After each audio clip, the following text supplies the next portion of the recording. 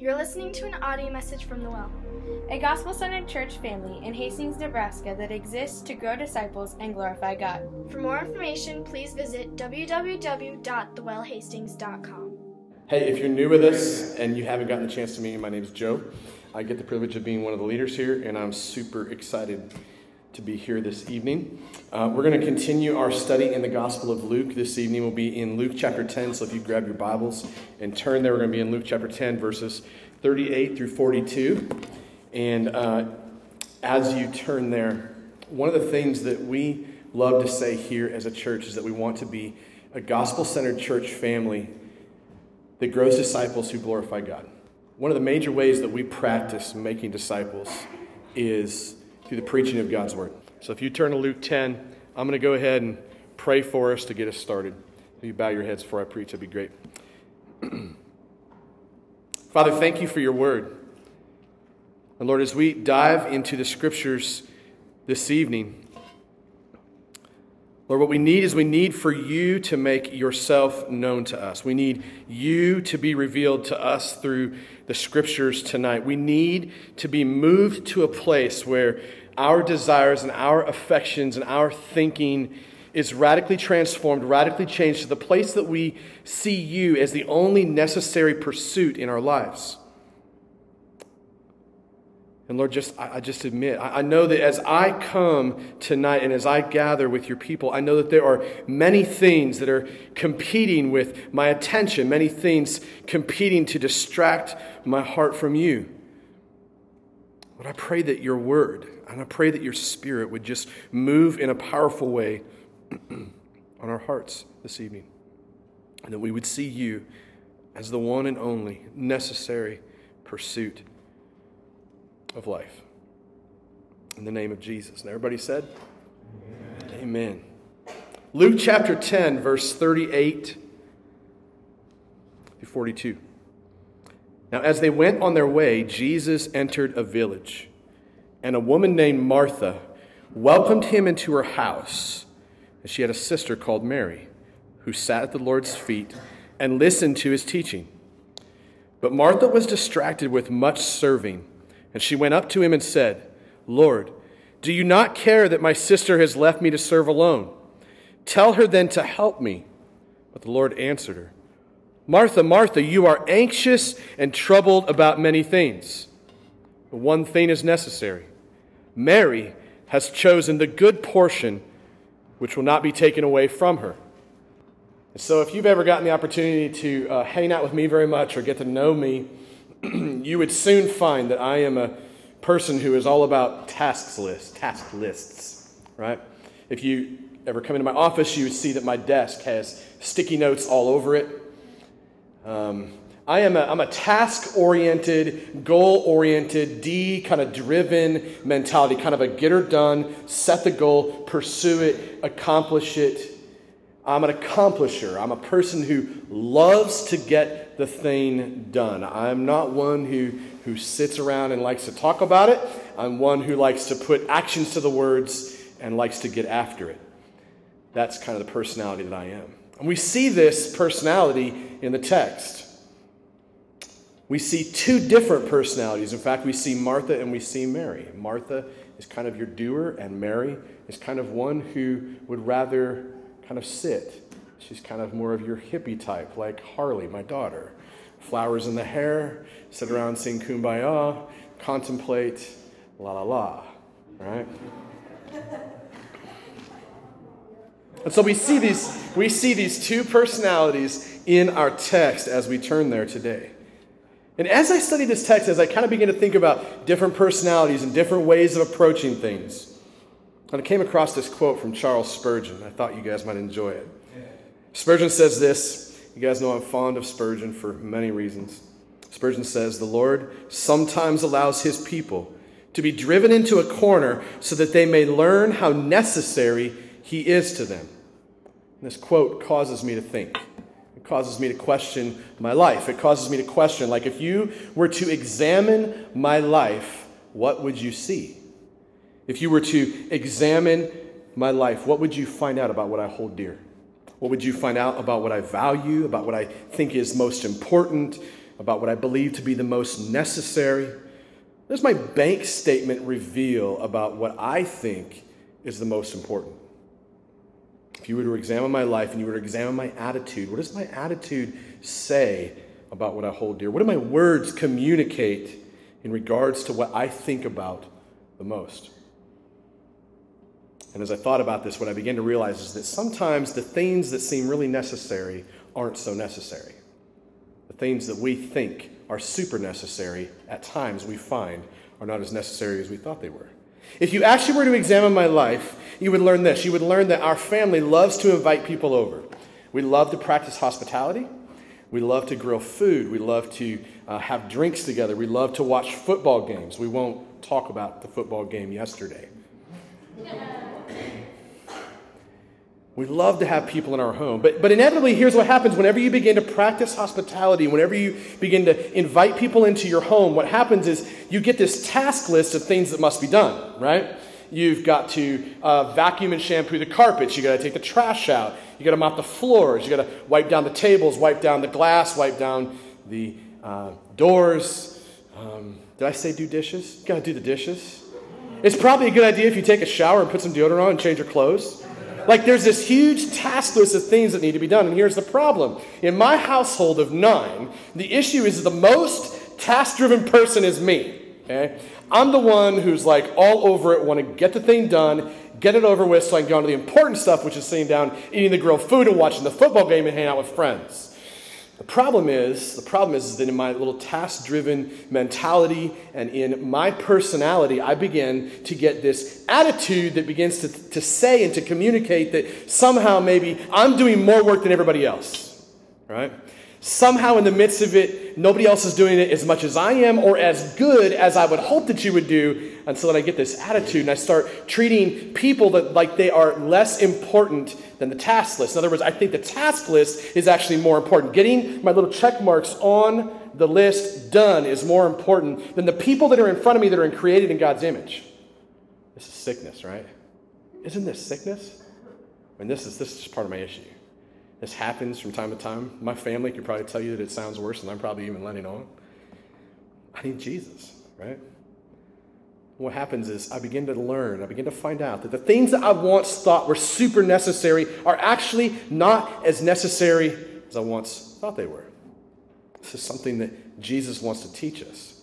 This is something that I believe he wants to show us through this text. And here's the deal, man. We all have a serving complex. We all have this issue with serving. See, when it comes to me and my family and inviting guests into our home and practicing hospitality, the reality is that God is calling me to serve other people with what he has given me. But the problem is that I have a serving complex, much like most of us do. In fact, I'm sure that most of you would agree that you have as much of a serving complex as I do. Here's what it looks like. It looks like this. Attitude number 1 is this. Jesus, you have served me so sacrificially. You have done so much for me. You have died on the cross. You have given yourself. You have selflessly come, died, so that I could live. You have served me so well that I now want to, in return, serve you. That's one attitude. And I would say that's a very biblical and very godly attitude, that Jesus, you have served me, therefore I wish to serve you. That's attitude number 1. Attitude number 2, which comes out of me typically on Fridays and Saturdays mostly. Attitude number 2 is this. Jesus, I want you to serve me. I want you to do something for me. Therefore, I will serve you. Follow me? I want you to fix my marriage, so I'll give some ties to the church. I want you to help me in this relationship. Therefore, I'll serve some with my neighbor next door. What happens is we get into this give-to-get idea in this mentality, and we think that if we're really good Christians, Jesus will give us the things that we've always wanted. Jesus will just magic wand fix everything. And so we float back and forth between these two mentalities all the time. And it's hard to see. Sometimes it can be very subtle as it comes up, and that's, again, the reason that we need this text, because this is part of what the Spirit is addressing through this text. Again, notice that Martha and Mary are like polar opposites in their personalities. Notice in verse 38 and 39 it says this. Luke says, Jesus entered a village. And just stop right there as you think about this. We've been studying through Luke's gospel for a little over a year now. And as we study Luke's gospel, we find out a couple things about Luke's gospel. We find that as Luke writes, he wants to give us a certainty about who Jesus is. He wants us to be certain. He wants us to know for sure that Jesus is who he says he is, and that he actually did what he came to do, and that he's going to continue doing what he said he would do, and that he will accomplish what he said he would accomplish.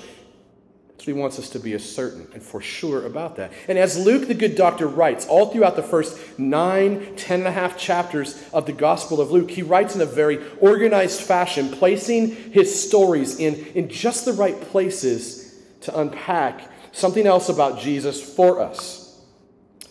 And just a few verses ago, what we learned is that Jesus, after spending time doing ministry things such as healing people, casting out demons. In fact, some of you might remember there was a point where he cast some demons out of a dude on an island and then tossed the demons into the pig, and the pigs ran off the cliff, and the people in the town got mad because bacon was like top meat, I guess. And then they rejected him, right? Jesus does all these wild, miraculous things all throughout the first 9 chapters of the Gospel of Luke. And somewhere in chapter 9, Luke informs us that Jesus set his face to go to Jerusalem. And so the point is this: what's happening in the very first portion of verse 38, when it says that Jesus entered a village, is that Jesus has set his face towards Jerusalem. He's headed to the place that neither you nor I would ever want to go. He's headed to a place of sacrifice and torment. Why? For those who have lived as his enemies. That's why. That's where he's headed. And as he's headed along the way, he enters one village after the next, and he's looking for a place to lay his head and get something to eat. And he shows up at Mary and Martha's house, the text says. And a woman named Martha welcomed him. And we would all do well to learn from this portion of the text as well, that when Jesus is proclaimed in our midst, by the power of the Word and the revelation of the Holy Spirit, we would do well to welcome him into our midst. The question that we could all be asking ourselves is, how are we doing about that? What does your life look like outside of Sunday gatherings and maybe gospel community or small group gatherings? I like to say that Sundays and gospel communities are more like a tune-up. Like, we should be acting like the church and living like the church throughout the week, feeding on the scriptures, hungering for God's word, living lives of worship and adoration of the Savior who came and died for us. And Sundays and gospel communities is just a tune-up to get us headed in the right direction. This is what it means to be living lifestyles that are welcoming to Jesus when he comes, stands at the door of our hearts, knocks on the door and says, "Hey, can I come in?" A woman named Martha welcomed him into her house. And she had a sister called Mary who sat at the Lord's feet and listened to his teaching. And here's the deal, like, as we look at these two ladies, what's really easy to do is to think one was more godly than the other. And that's not necessarily the reality. Though we do learn some things about Mary that Martha needs to learn as we work our way through the text. The reality is that both of these women are very godly women. They're practicing hospitality. They're inviting Jesus in. Martha, in all of her task list things that she needs to get done. I got to get the bread on. I got to get the oven going. I got to get the carpet swept.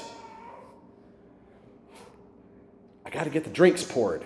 In all of that, what she was doing is trying to serve Jesus well as she welcomes him into her house. And this is a good thing. And the scriptures are very point blank and clear to us that we should, as Christ followers, as Christians, we should practice hospitality.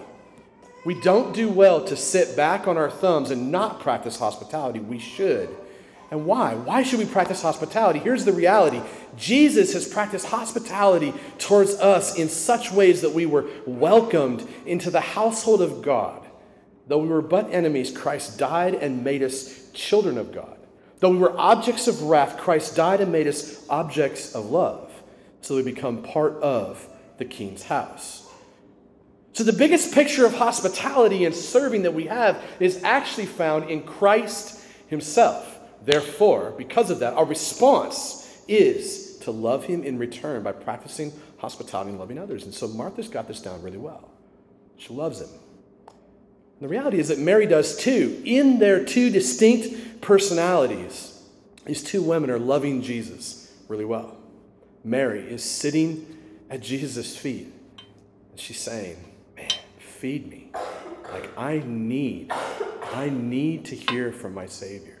This is the attitude that Mary has. So neither of these women's actions are honestly even in question in this regard. In fact, both women would receive extra stars on their little Sunday school charts in the back room, and it would make them look like really great Christians, even though it wouldn't help them get to heaven any faster than the next.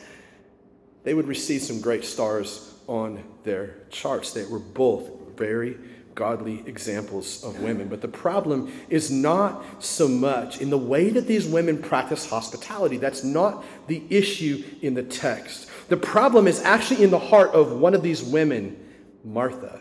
And it eventually affects her behavior. And so this is the deal for all of us. This is a problem for all of us. The heart is actually the problem. The heart of the problem is the heart. Maybe another way of saying it. Look, Martha was working away on her task list, right? I mean, just imagine it. Martha's in the kitchen. Mary's in the living room, okay? Mary's sitting on the living room floor. Martha's in the kitchen working her tail off. And the whole time, I can just imagine what Martha's thinking. I can imagine what is running through her head. I can imagine what is taking place in her mind and in her heart. And the reality is that what she does is walks into the living room and has this ginormous meltdown in front of everybody, like a 2-year-old kid, right? And like, don't look at me like you guys have never been there before, okay? I know every one of us has told this. Here's the way it goes. Jesus, would you please make them a better Christian? Because I'm really tired of bearing with them. Like, I've got this thing down, and they're driving me absolutely bonkers, right? This is what we do in our minds. We may not say this, period, point blank, and out front. But we do this. We do this in our hearts. We do this in our minds.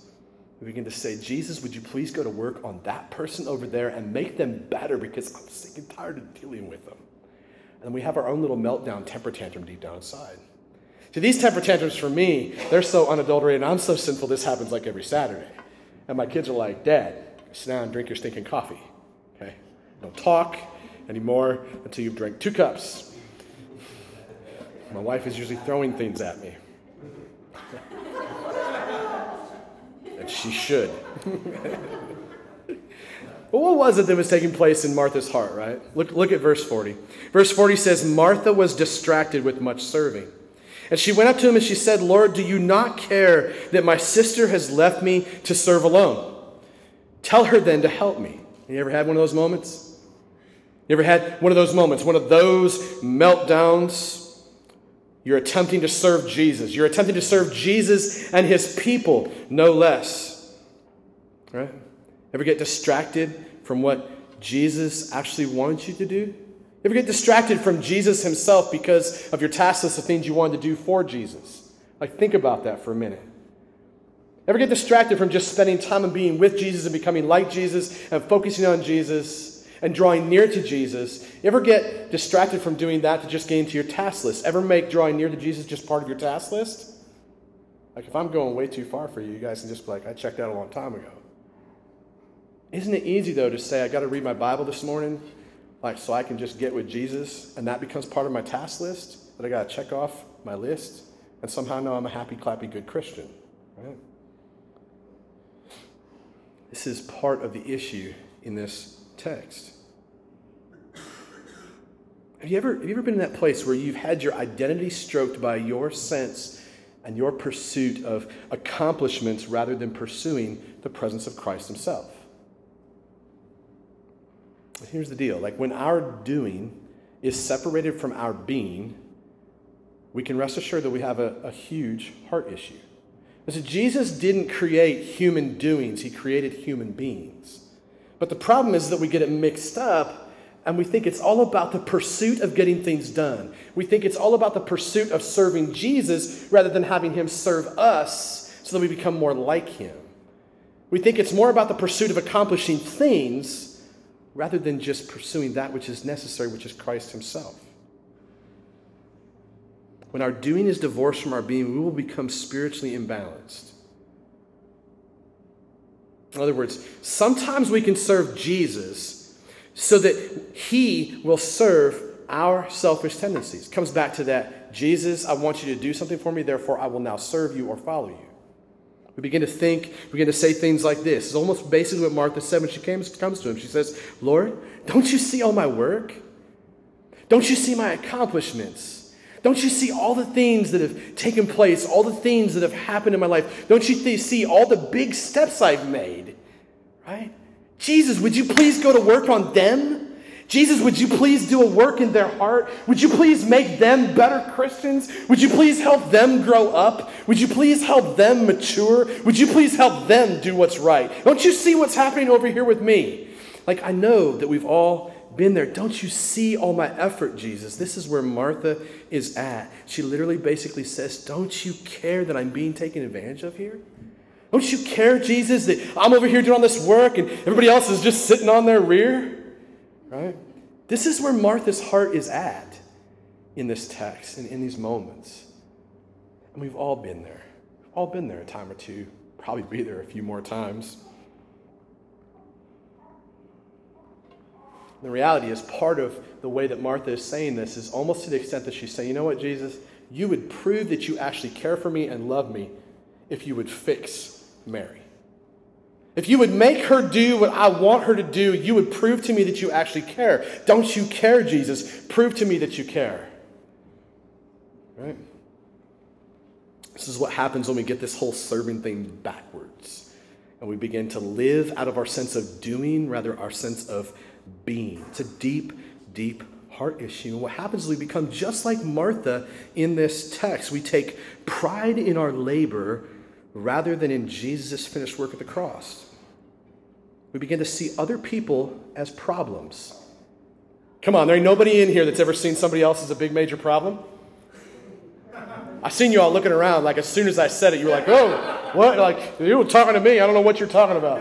Like, I ain't nobody else problems. Every one of us does this. Like, they are the issue, it's not me. This is pride. This is what ruins marriages. I tell you, I've walked through it. They are the problem, not me. We begin to see other people as problems. Ultimately, we begin to question Jesus' love for us based on whether or not he changes someone else's behavior. This is what happens when our working for Jesus doesn't flow out of the work that Jesus has done for us. And can I lay my cards on the table for a minute? Like midstream, like pause the movie. Like if there's one big idea I want you guys to take home from what I preach to you tonight and from this text, it's this.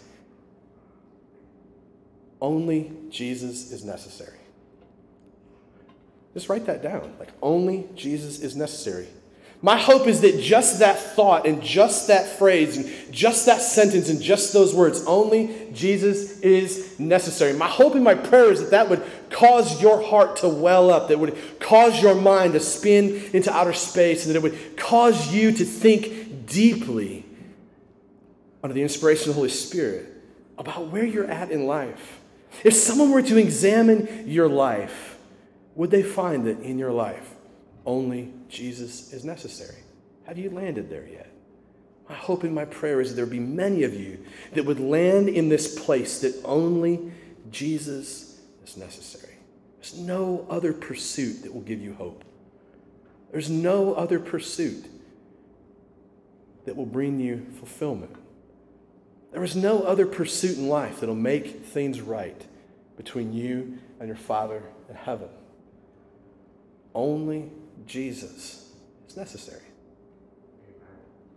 Thank you. So how can we become people who serve Jesus, who serve God in an authentic and real and unselfish and biblical and godly way?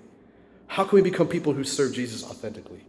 How can our serving, our work, our labor, our efforts, our pursuits, our accomplishments, everything that we pursue, how can that actually become something that is real and authentic in a God-honoring sort of way? Again, we'd like to say, as a church, that we want to grow disciples who glorify God. But what does that mean? What does that mean? And what does it look like for us to actually be people who are living that way? What does it look like for us to have everything that we do flow from a deep understanding and wholehearted pursuit, a joyful and wholehearted, happy pursuit of Jesus himself, because we see him as the one missionary who left his clean place in heaven to come to a sin-soaked, filthy place called earth to pursue you and I. He came for that reason. He came to do what you and I could never do. What does it look like for us to serve him because he has served us so well? Well, notice Jesus' response in verses 41 and 42. Jesus responds to the temper tantrum that Martha throws. And he responds in a much different way than I would respond. Let me just get that out on the table, lest you think that somehow I've got this down, because I don't. Because if somebody throws a temper tantrum in front of me, I might just be liable to throw one right back and see if I can throw one that's bigger than you and just one-up you. That's how bad my pride and issues are, okay? So Jesus, though, he's perfect, and that's what I love about him, because we can take our cues from him. And as he speaks to Martha, he's actually speaking directly to our hearts as well. But the Lord answered her, Martha, Martha, you are anxious and troubled about many things. One thing is necessary. Mary has chosen the good portion, which will not be taken away from her. And I love Jesus' response here. I love it because he continues to draw these arrows, like these happy, clappy faces, arrows, stars, little boxes, underlining, highlighting. He's like drawing attention to the real deep heart issues. And so here's the issue today with modern evangelicalism. For us, we have a tendency to focus on actions. Actions are easy, right? Actions are a piece of cake. Like, don't smoke weed. Don't get trashed. Don't have sex out of wedlock. Don't do this. Do this. Do go to church. Do go to gospel community. Do give your money. Do these things. We got these lists of do's and don'ts that kind of just attack all of the actions in our lives, right? But the reality is what Jesus does, though actions are very important. Don't get me wrong. Actions are important. What Jesus does is he dives deep and he attacks the issues deep in the heart. Because from the roots of the heart is where our behavior comes from. So what Jesus does in this text is he kind of sidelines, kind of shoves aside some of the behavior for a moment.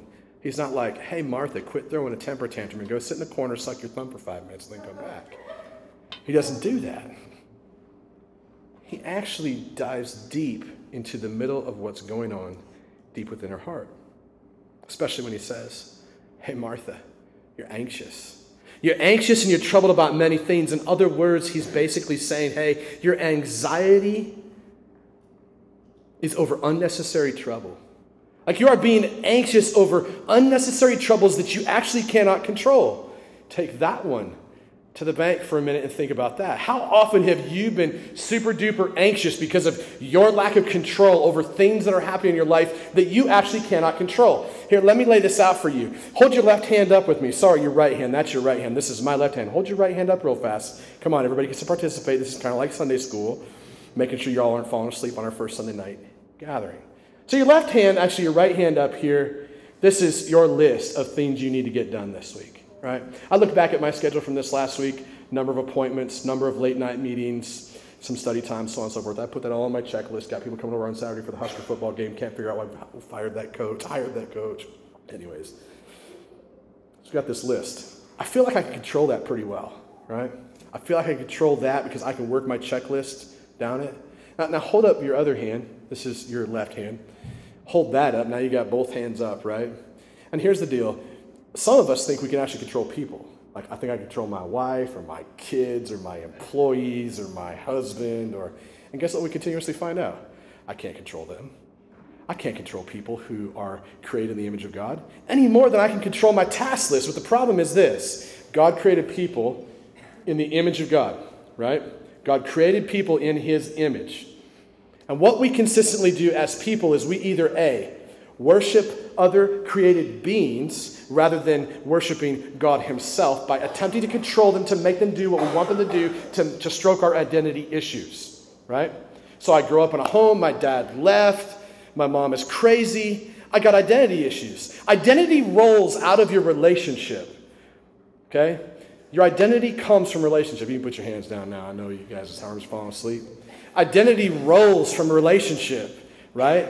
And so when you got identity issues like I do, you begin to try to go to people and control them, make them do what you want to make yourself feel better, so on and so forth. This is what Martha is doing with Mary, trying to control her. Jesus, make her get off her butt, right? Make her get over here, help me out. On the other side of it, Martha has this other issue. She's got this task list. She can find her identity now. If I get the task list done, if I get everything accomplished, now I'm going to be like super Christian.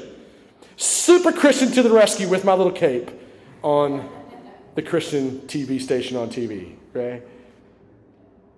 And what happens is Martha's finding out that she actually can't control her stinking task list either. Hey, just try getting through one night of like 6 hours of sleep. How many of you get to accomplish that without getting interrupted? Not many. You can't even control your sleep patterns. And I bet you that's on your task list. My point is this. We cannot control either people or our task list, but what we do is we find our identity in both of those. We wind up being anxious over unnecessary things that we cannot control. Jesus basically says this. Says, hey, Martha, hey, lady, you got a problem.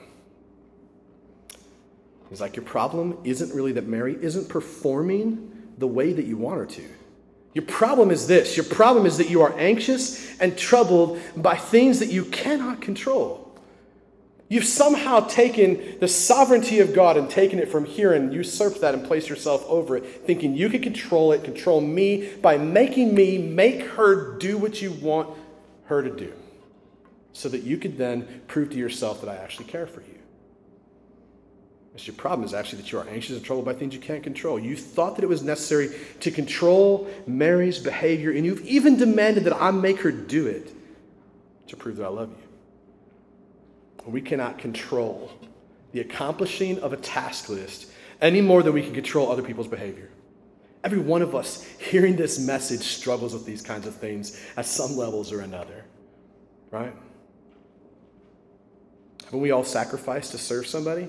Haven't we all given of our time, our talent, and our treasure in one way or another to serve someone only to have them turn around and stab us in the back, right? And what do you think in those moments? Oh, God, that's what you think, right? That's what I think. I'm just saying. That's why I need this text. Why I need Jesus so much. There's so much sickness inside of me and you too. It's why we need Jesus. That's why the good news is the good news. Because, see, if you and I were to come and serve Jesus and give him all these things and say, ha, Jesus, I did this, now you got to do this for me. Well, then somehow I control Jesus now, right? That's just part of our issue. It really is part of our issue. And haven't we all dreamed of that day when somebody that we've invested in will actually reinvest the time and the talent and treasure back into us? Haven't we dreamed of just that moment? Haven't we all looked at the person across from us and wondered when they were going to get their act together? Haven't we all wondered when someone else was going to serve Jesus with the same enthusiasm as we do? Haven't we all sometimes even just thought for even a brief moment, just wondering how long it'd take for somebody else just to grow up and quit acting so stupid so we can get on with the important stuff? Haven't we all thought this way? Right? We've all been Martha in the kitchen when we should have been Mary in the living room.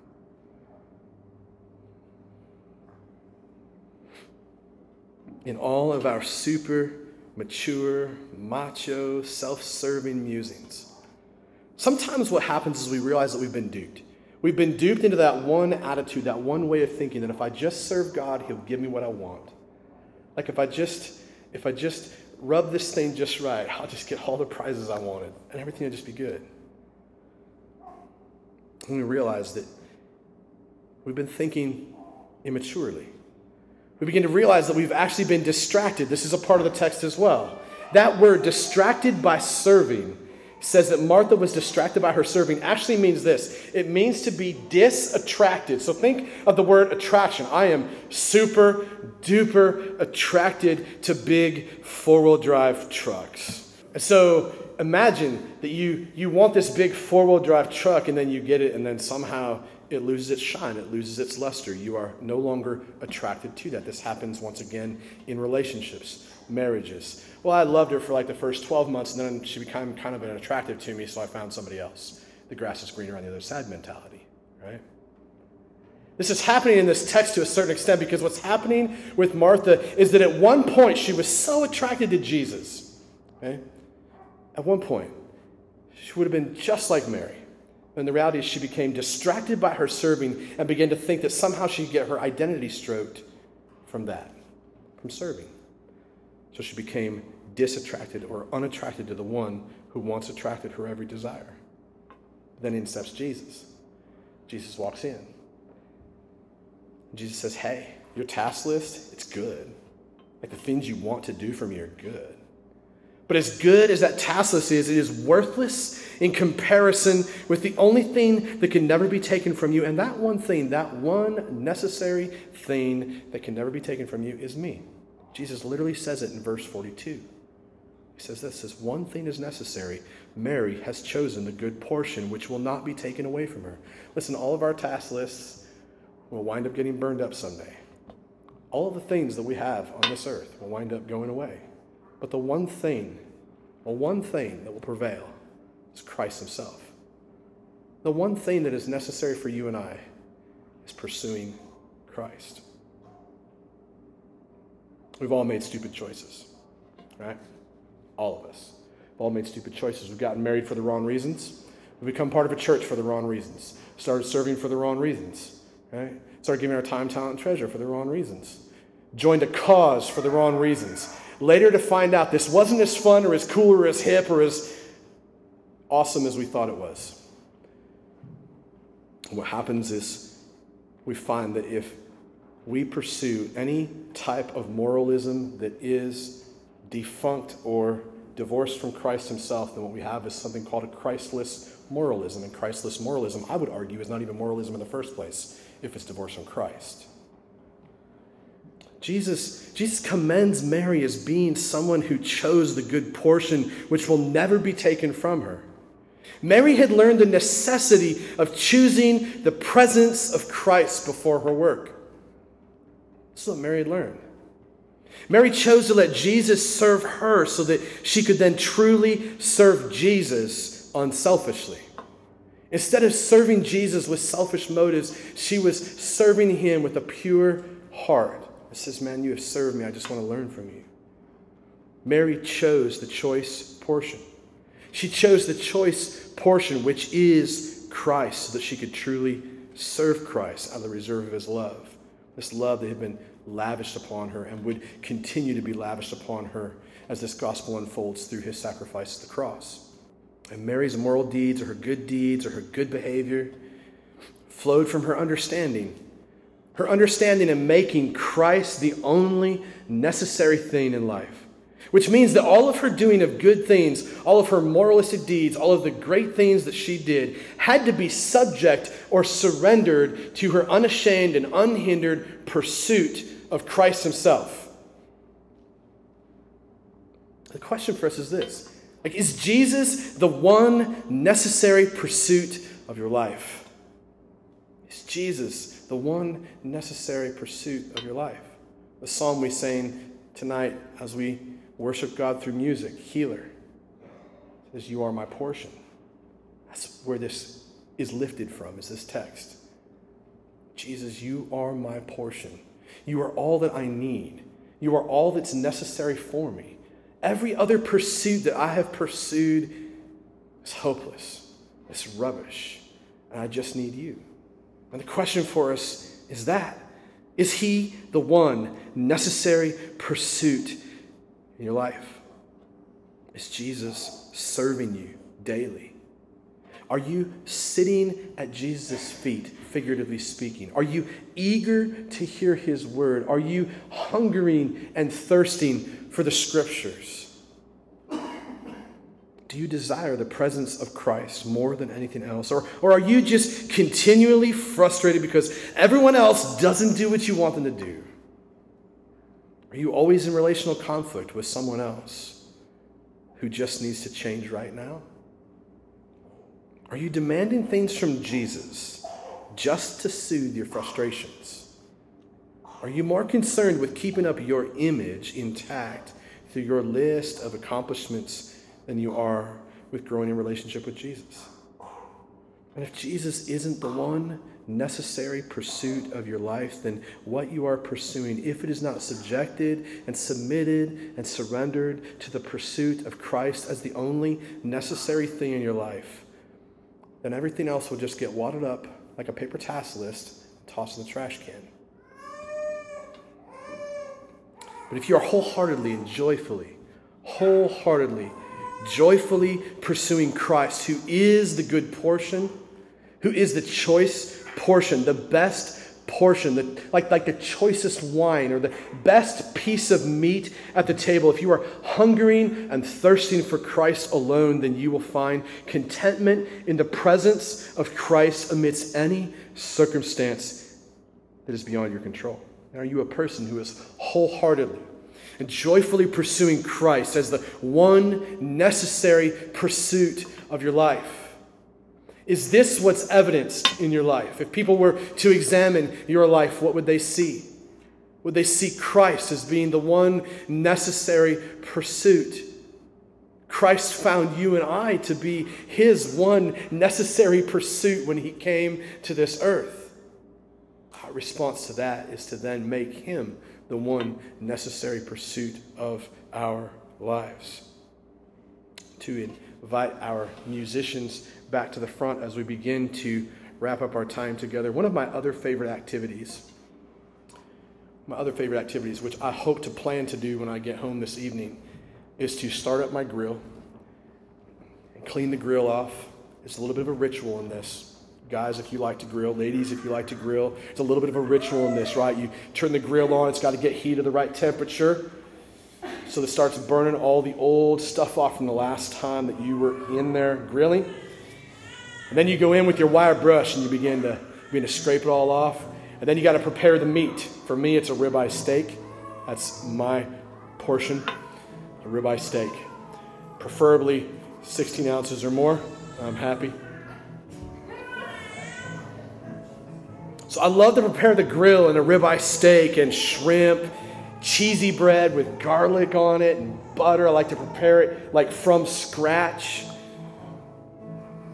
I love to get my own blend of craft beers from the grocery store, like you go and you mix your own six-pack. I mean, this is all part of the prep cycle that goes into place to preparing a fantastic meal, right?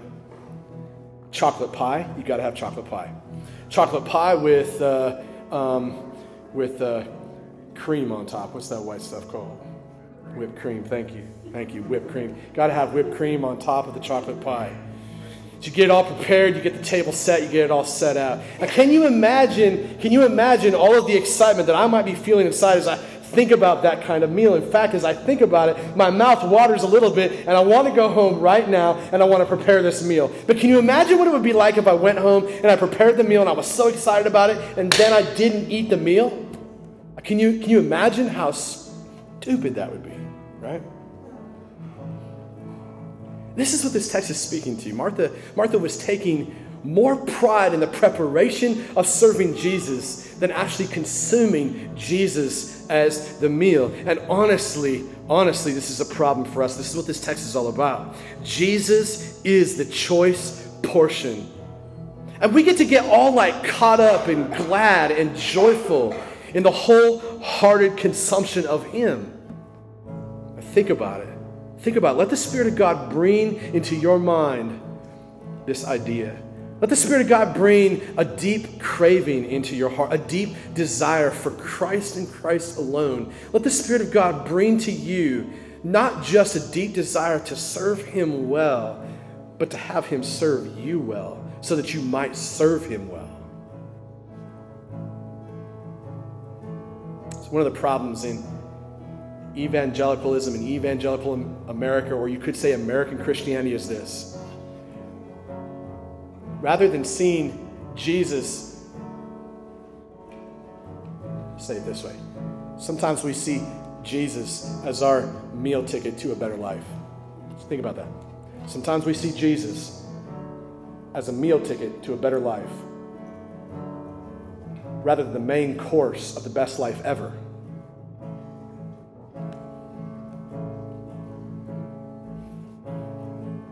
Philip Ryken, commenting on this text, says this. He says, while Martha was preparing one meal, Mary was having another, better one. She was feeding on the Word of God. And this for us, this is what the communion table is all about. Here in a few moments, we're going to partake in a meal together called communion. We will consume the bread and the juice, which has been prepared for us by physical hands here, but in reality, in a spiritual level, as it is representative of Christ and his broken body and his shed blood. As we partake in that together, what we're doing is we're partaking in a meal that unites those who have been bought by Christ, who have been united by the same Spirit. The hands that actually prepared that meal was our Father in heaven, as he gave his Son as a ransom for our mess, our sin, and our mistakes. And so when we participate in this meal together as believers, we're participating in something to remember that it's not about me, it's about him. And that Jesus really is the main course of the best life ever. The problem for some of us is that for some of you here, this meal is meaningless. Right? There's some of you here who you have a good face on. And you say, yeah, you know what to say because you live in America and Christianity has a pretty good language. There's some of you here that are just here because you got dragged here maybe. And so for you, this meal is meaningless, and we would not want you, if you are not someone who professes Christ to be your Savior, if you are not someone who could say, yes, in these moments you're preaching to my heart and I'm hearing from the Word, and I want to be like Mary. I want to be like Mary who makes Jesus the one necessary pursuit of life. I know I'm a mess, and that's why I need him. And if that's you, if that's where you're at, then in a few moments we would invite you to come and join in this meal that we call communion as we feed on the Word of God. But if that's not you, and you're here, and you're not a believer, and your heart is not so moved to make Christ that necessary portion, we'd ask you to stay right where you're at. We're not wanting you to partake in something that is foreign to you. We don't want to force you to do something, be a part of something that makes no sense. But we would like to be available to pray with you. And in fact, we'd like to be available. There'll be a few of us near the front here in a few moments that will be serving the communion. And then there will be a few of us near the front as well that would just be here to pray with you. Any needs you have are not beyond the watching eyes of God and his ability to provide for you. And we would like to minister to you in that way through the ministry of prayer. So we would invite you to come here in a few moments. As we come to the close of this message, I'd like to remind you of what Spurgeon said, a quote in the early part of this message. He said, "The Lord sometimes allows his people to be driven into a corner so that they may learn how necessary he is to them." That was my experience of reading this text. That was my experience of studying this text. Like, my worst days of the week are Friday and Saturdays because I'm a doer. And I take Fridays and Saturdays off. My attitude stinks. I'm quiet because I'm wrestling with all of those selfish things inside of me. And so I feel like the Lord used this text to kind of drive me into a corner to remind me Christ and Christ alone is the only necessary pursuit of life. All the rest of it is going to be laid to waste. So that's my prayer for all of us, is that God in his sovereignty through this message and through this text has driven all of us into a corner today through this message and through this text so that we would choose Jesus as our only necessary portion. Would you stand and pray with me? Father, as we bring this message to a close and as we enter into a time of worship through music and reflection, and even response through participating in a meal together, I pray for everyone that would come and that would participate in that meal, that we would all remember how necessary you are, and that we would find you to be the choicest portion, and that we would find you to be the main course of the best life ever. Pray, Jesus, that you would speak to each of us as we respond in these moments. In Jesus' name, everybody said, hey, I love you guys. Thanks for letting me preach. There'll be a few of us near the front to serve communion and pray with you if you have needs. You're listening listening to an audio message from the Well, a gospel-centered church family in Hastings, Nebraska that exists to grow disciples and glorify God. For more information, please visit www.thewellhastings.com.